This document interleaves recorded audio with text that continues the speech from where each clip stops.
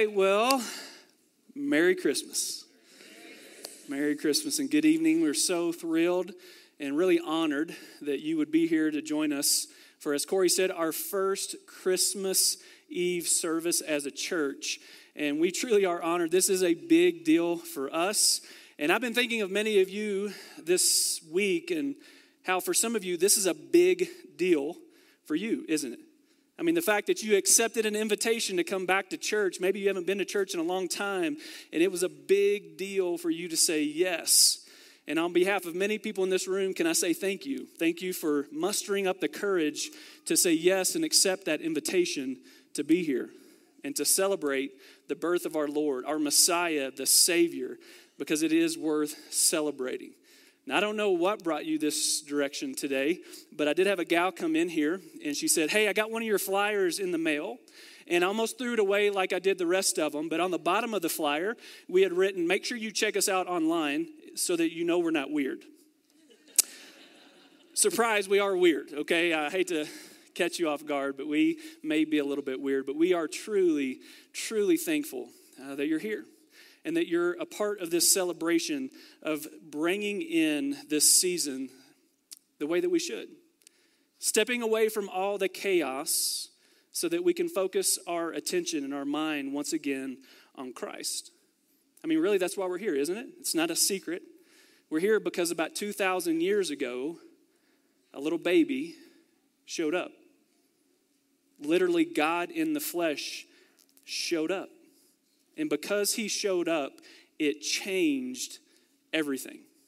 I've been thinking of those two words this week, this idea of show up, and where we might find ourselves saying those two words, and what context, when and where we might find ourselves saying these two words, show up. And so I know for some of you, there's two little elves that may show up in your house around this time of year. You know them as the elf on the shelf. And so since there's kids in the room, I thought it would be fun to start this way. This is where some of these guys can show up from time to time. All right, so we got a snowball fight with Humpty Dumpty. That's what we got there. He's bench pressing, right? Get a little workout in. I can appreciate that with some marshmallows on the side there. Okay, we got one, a radical here, right? He's toilet papering the Christmas tree, getting out of hand a little bit. Oh, got caught by the little green army men. That's not good. It's PG-13. Sorry about that, parents. Looks like this little guy was constipated. A little peppermint ball there. If you ever want to know where Hershey... It's horrible. I told you we're a little weird. If you ever wanted to know where Hershey Kisses came from, now you know. You'll never eat a cookie the same again with one of those right in the middle. Well, here are some other contexts in which you may find yourself using the words show up. Maybe you're a coach, and you ask your players when they come in the locker room, hey, did you show up to play? Maybe you have a teenager who refuses to take a family photo this Christmas because that zit's going to show up. Just tell them to put some Windex on it. For the moms in the room who are constantly throwing their food-stained clothing into the washer wondering, is that stain going to show up? Maybe you know someone who's had an x-ray or some type of scan here recently and they're praying, God, please don't let anything show up. Pregnancy tests. For those that are trying to get pregnant, maybe some of you that don't want to get pregnant and you're looking, I wonder how many lines are going to show up. Maybe you've hosted a party here recently and you wonder, is anybody going to show up? Maybe you move your family from the desert to the mountains to start a new church and you have your first Christmas Eve service and you think to yourself, I wonder who's going to show up. I remember having a friend in high school who had a broken relationship with his father, largely because his dad had made so many promises that he never followed through on. And this time his dad told him, hey, I promise you this time I'm going to show up for your graduation. I'm going to be there. And so my friend waited, he watched, and he wondered, is he going to show up this time? And he never did. As you're hearing these scenarios, you might be noticing how these two words, the two words show up, can often carry with them a great deal of anticipation. What's going to happen? When is it going to happen? How is it going to happen? Sentiments that I'm sure all the kids in here are going through right now as they anticipate Christmas morning. And I can assure you that the Israelites in the Old Testament actually felt this as well. This great anticipation, wondering when and if the Messiah was actually going to show up. Which leads me to this story. Many of you guys are familiar with the Exodus story, when Moses was attempting to free the Israelites from slavery in Egypt. And God had to send 10 plagues to convince Pharaoh to free the Israelites. Now stay with me, because I promise you we're going somewhere with this story. And the 10th and final plague that he sent, he had to go to extreme measures because he knew he had to get Pharaoh's attention. And so what he chose to do was to kill every firstborn son in Egypt, because he knew that's what it would take to convince and convict Pharaoh to let his people go. But in order to spare the Israelite children, he told them to cover their doorframe in sheep's blood. And so when the Spirit of God moved in and through their village, he would literally pass over the houses where their doorframes would have been covered in this blood. Now, after all this transpired and the Israelites were set free, as you can imagine, they never wanted to forget, ever, what God had done for them. And so, in order to remember, they decided to have a feast. They decided to have this celebration once every year to celebrate the Exodus event, the day that God set them free from Pharaoh's control. They called this Passover. Now, at some point during this Passover feast, the leader of the feast would have gotten up and he would have taken a piece of unleavened bread, which this is not, but he would have taken a piece of unleavened bread and he would have broke it in half. And after breaking it in half, he would have taken half of it, wrapped it up in linen cloth, and placed it on the table. This was to represent the coming Messiah, and they called it the Afikomen. Tradition has it that they would take this piece of bread, and sometime during the feast, they would go and hide it. And they would hide it to allow the children to look for it, and whatever lucky kid actually found it would bring it and receive a new Xbox. No. Right. I mean, in all reality, you probably got a cool stick, right? I mean, that's the gifts that they would have been given back then. But then they would leave it on the table with this great anticipation that one day the Messiah actually would come. Or would he? Because as you can imagine, I'm sure there were many that sat around that table, and don't miss this, for 1,443 years. Between the time of the Exodus event, when they first started celebrating Passover, to the point where Jesus came. 1,443 years, they would have seen this show up at the table, wondering, hoping, asking, is he going to show up? When's he going to show up? How is he going to show up? I want to do something for you guys right now, because when we think of this number, 1,443 years, it's like, wow, that is a long time. And I would agree it is a long time. But I want to do something for you this evening that will hopefully bring Jesus into light, into focus, into your homes in even a more clear way. Here's how I want to do it. How many of you guys, real quick, crowd participation, how many of you guys actually know somebody that's lived to be 100 years old? Anybody know somebody that's lived to be 100 years old, or heard of someone that lived to be 100 years old? I was actually talking with one of my neighbors the other day, and the oldest surviving person of the Pearl Harbor battle lives in Colorado Springs, and he's 103 years old. And so that sounds like a big number too. Now watch this. Because if you take somebody that we know right now that's 100 years old, and you follow their life to the point where they were born, and then you took somebody at the point they were born that person was 100 years old, and you did that again, you would only have to do that 21 times, don't miss it, and you would be at the moment when Jesus was born. Just 21 times. 21 people that have lived to be 100 years old. If you follow their life from the end to the beginning and then do that 21 times, we would find ourselves potentially in the same field as the shepherds were when the angels came. Let's read the story together this evening. That night, there were shepherds staying in the fields nearby, guarding their flocks of sheep. And suddenly an angel of the Lord appeared among them, and the radiance of the Lord's glory surrounded them. They were terrified. But the angel reassured them. "Don't be afraid," he said. "I bring you good news that will bring great joy to all people. The Savior, yes, the Messiah, the Lord, the person that we've been waiting on for so long has actually shown up.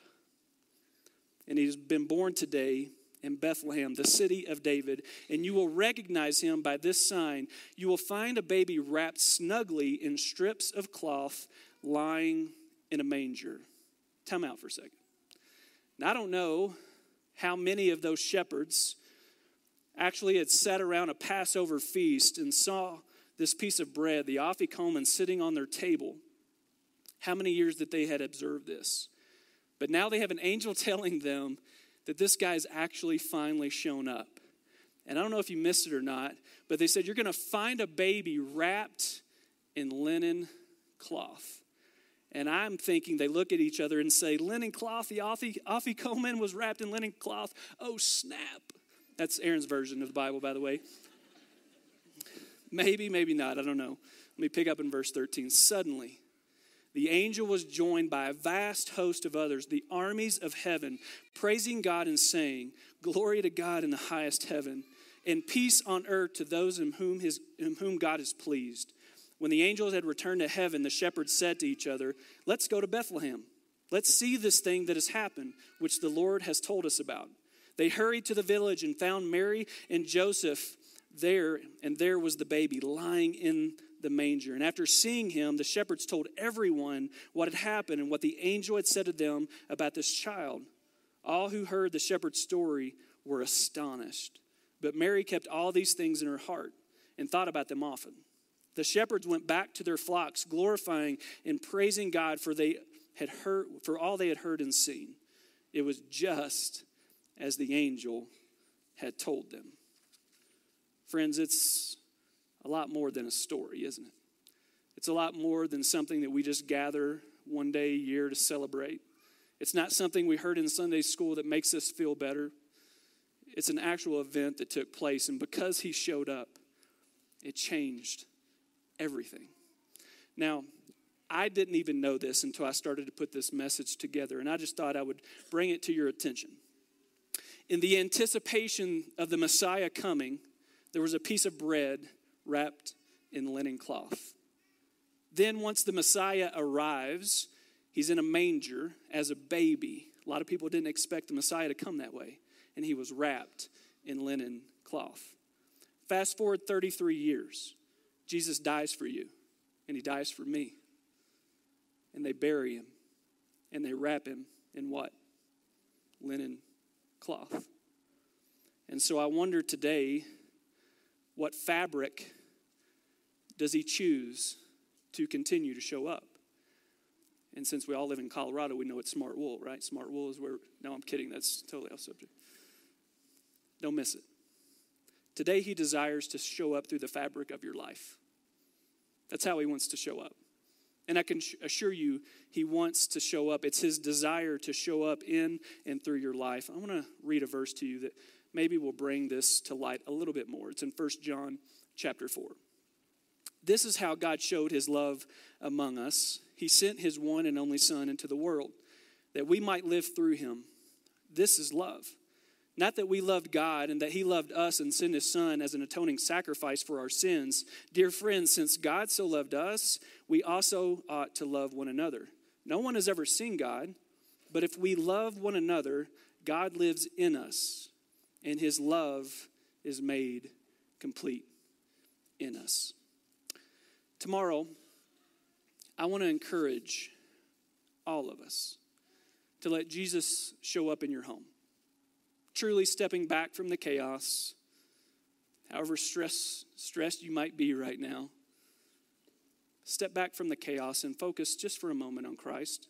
Maybe you read the Christmas story to your family, to your kids. Allow Jesus to show up in your home tomorrow. I also want you to show up.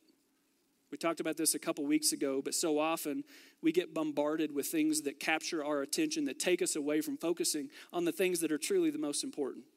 And so maybe you need to put aside your phone tomorrow. Maybe you need to put aside the electronic devices and just show up. Just be fully present for those that God has in your life. If you want to give Jesus a gift back, I can assure you that's probably the best gift you can give him. Just be present. Be present for those that God's put in your life. I also want you to show up for somebody else. Somebody that is potentially asking themselves a question, not right now, not kidding. Potentially asking themselves a question right now that sounds something like this. I wonder who's going to show up to see me tomorrow. Is anybody going to show up to say anything, to say hi? Does anybody even know I'm here on Christmas Day? Here's what I mean by that. We've been very great. We're grateful to have somebody in our church that graciously put together an opportunity for us to leave a trace of God's love. That's who we are as a church. It's why we exist. And so when you leave here today, you're going to receive this bag. And this bag is not for you. It's for somebody that's either at the hospital, at Memorial Hospital right across the street here at Briargate, or I think I'm saying this right, the Bonaventure Senior Living Center right across the street. And they know we're coming. And in this bag is a little teddy bear. There's nothing really special about the bear. They asked us if we would keep it small. There's some instructions if you don't know where these facilities are. And there's a card. And we encourage you to sit down as a family and just write some encouraging notes to the person that's going to receive this gift from you. And my hope is that you'll show up. Because I don't know if you've been in a hospital recently or a nursing home. There's not too many people that want to be there on Christmas Day. So what if we as a church decided that we would show up? Because God is desiring to use the fabric of your life to leave a trace of his love in the lives of others. For those of you that feel uncomfortable doing this, where it's like, I don't know if I want to go in and talk to anybody, you don't have to. You can simply drop this gift off with your notes of encouragement and this little teddy bear, and you'll be a blessing in somebody's life. For those of you that actually have a desire to go and speak to someone, I would encourage you to go to the Senior Living Center because that will be a greater opportunity for you. Church, will you show up? Will you show up? A little over 2,000 years ago, our Messiah showed up. And because he showed up, the when, the how, and the what if, they were answered. But now the when, how, and what if are up to us. Because Jesus wants to show up in and through your life tomorrow. Will you show up? Let me pray for us. Father,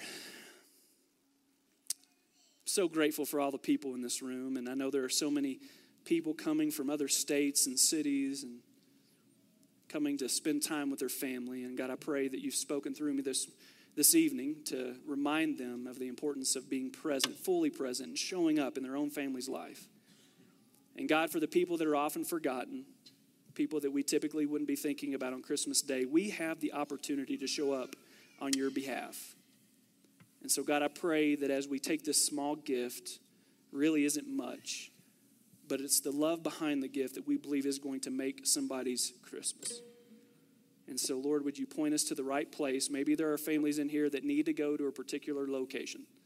God, would you point us in the right place? And God, let us show up on your behalf because you showed up for us. We love you. We pray this in Christ's name. Amen. There are also some instructions in here and a little devotional that you can go through with your family tomorrow because we intentionally didn't have church service tomorrow. We don't have church tomorrow on a Sunday that you would typically find church, or gather as a church because we actually want you to go be the church. We're going to transition now into a time of response, and I want to tell you this. This is actually something that's really interesting. And it's not a proven fact, so I just need to let you know that there's some speculation behind this. But when Jesus sat around during the Last Supper, and he's with his disciples, right before he goes to the cross, many scholars say that would have also represented the Passover feast So the table, the meal that they're sharing together would have represented Passover. And if it represented Passover, then the afikomen would have been sitting on the table. Some speculate that Jesus would have picked up the piece of bread that was never opened for 1,443 years. And he would have unwrapped it. And he would have said, "Take this, for this is my body," claiming messiahship. And then, of course, having the wine and said, "Drink this, for this is my blood." This is an opportunity for us to do that. Down front on either side of the stage, we have communion. And for those of you that have put your faith in Jesus, we encourage you to participate with us. The band's going to lead us in some instrumental before they go back into some songs for Christmas. And there's a cracker down here that represents the body of Christ and a cup that represents his blood. And we celebrate the fact that he showed up. But that was just the beginning, because 33 years later, he would die, be buried, and then defeat death for the forgiveness of all of our sins. And so we celebrate that. For those of you that have brought your offering today, again, if you're a guest with us, there's no expectation, no strings attached for you being here. But for those of you that have prepared that and come with your special Christmas offering or regular offering, we would encourage you to drop that in the buckets. Now, there's also some special instruction here. As you do that, even if you're not going to participate in those two items, if you'll come down at some point in the next song or so, as you go around the sides, on each side, there are some candlesticks. Now, I need to let you know that in this school, they won't allow us to have open flame. And so what we've done is the next best thing. We have some candles that are battery operated. So let's just make the most out of it, right? Amen? Everybody okay with that? And so, yeah, we can clap. Go ahead. Clap for battery operated candles. It's awesome, yeah. So you can grab one of those candlesticks and just make your way back to your seat. And can I ask you, I don't know what's coming in between you and your focus on Christ right now, but these guys are getting ready to do they're going to do an incredible thing for us to be drawn into the presence of God as we sing and celebrate with some Christmas songs. Let me pray for us. Father, thank you once again for this opportunity to gather together in your name. Father, to gather together because none of this is about us. It's about what you did. It's about what you have done. And it's about what you continue to desire to do. Father, we love you. And we're so thankful that you came in the form of a baby. I still don't get it, God. That you would come that in such an innocent and fragile way. But I'm so thankful because you got to live the way that we live. You can identify with our struggles, our pain, our brokenness. And we're so thankful that you chose to come to us in this way. We're going to celebrate that. God, once again, allow our mind, our thoughts, our focus to be drawn into your presence. And remind us once again of this incredible gift that you've given us. We pray this in Christ's name.